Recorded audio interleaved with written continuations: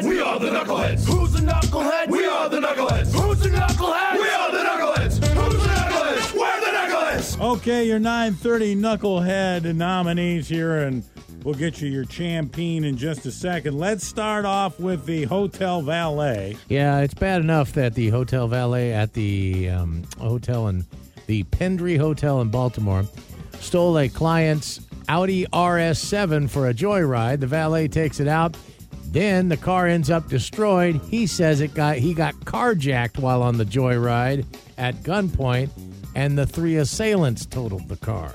Either way, he's a knucklehead. He's a knucklehead. And I'll give you a couple other knuckleheaded thieves finishing as runners-up today.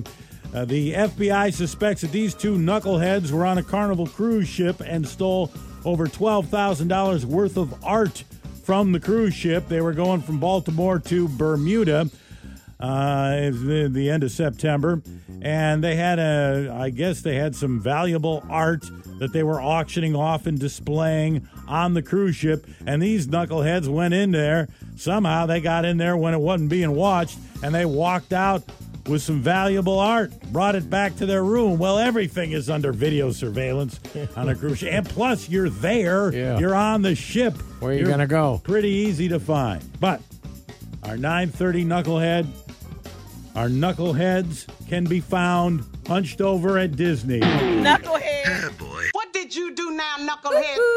Oh, the Dookie at Disney. There is a couple big stories out right now about the lengths people will go to keep their place in line at the Disney theme parks. Disneyland and Disney World. It happens more than you think. People letting their kids poop in line so they don't give up their spot on some of the big rides that they've been waiting on, like Star Wars, Rise of the Resistance, Avatar, Flight of Passage, where some of these people will end up staying a couple hours in line.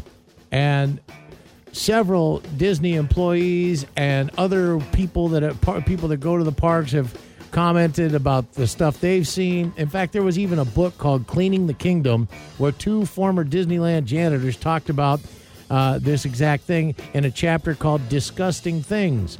They used to have, it was so common, there's a secret code for it now of people pooping in line, that code H used to mean there was a horse that had relieved itself on Main Street during the parade, and they'd send someone out to clean up the poop off of Main Street from the horse.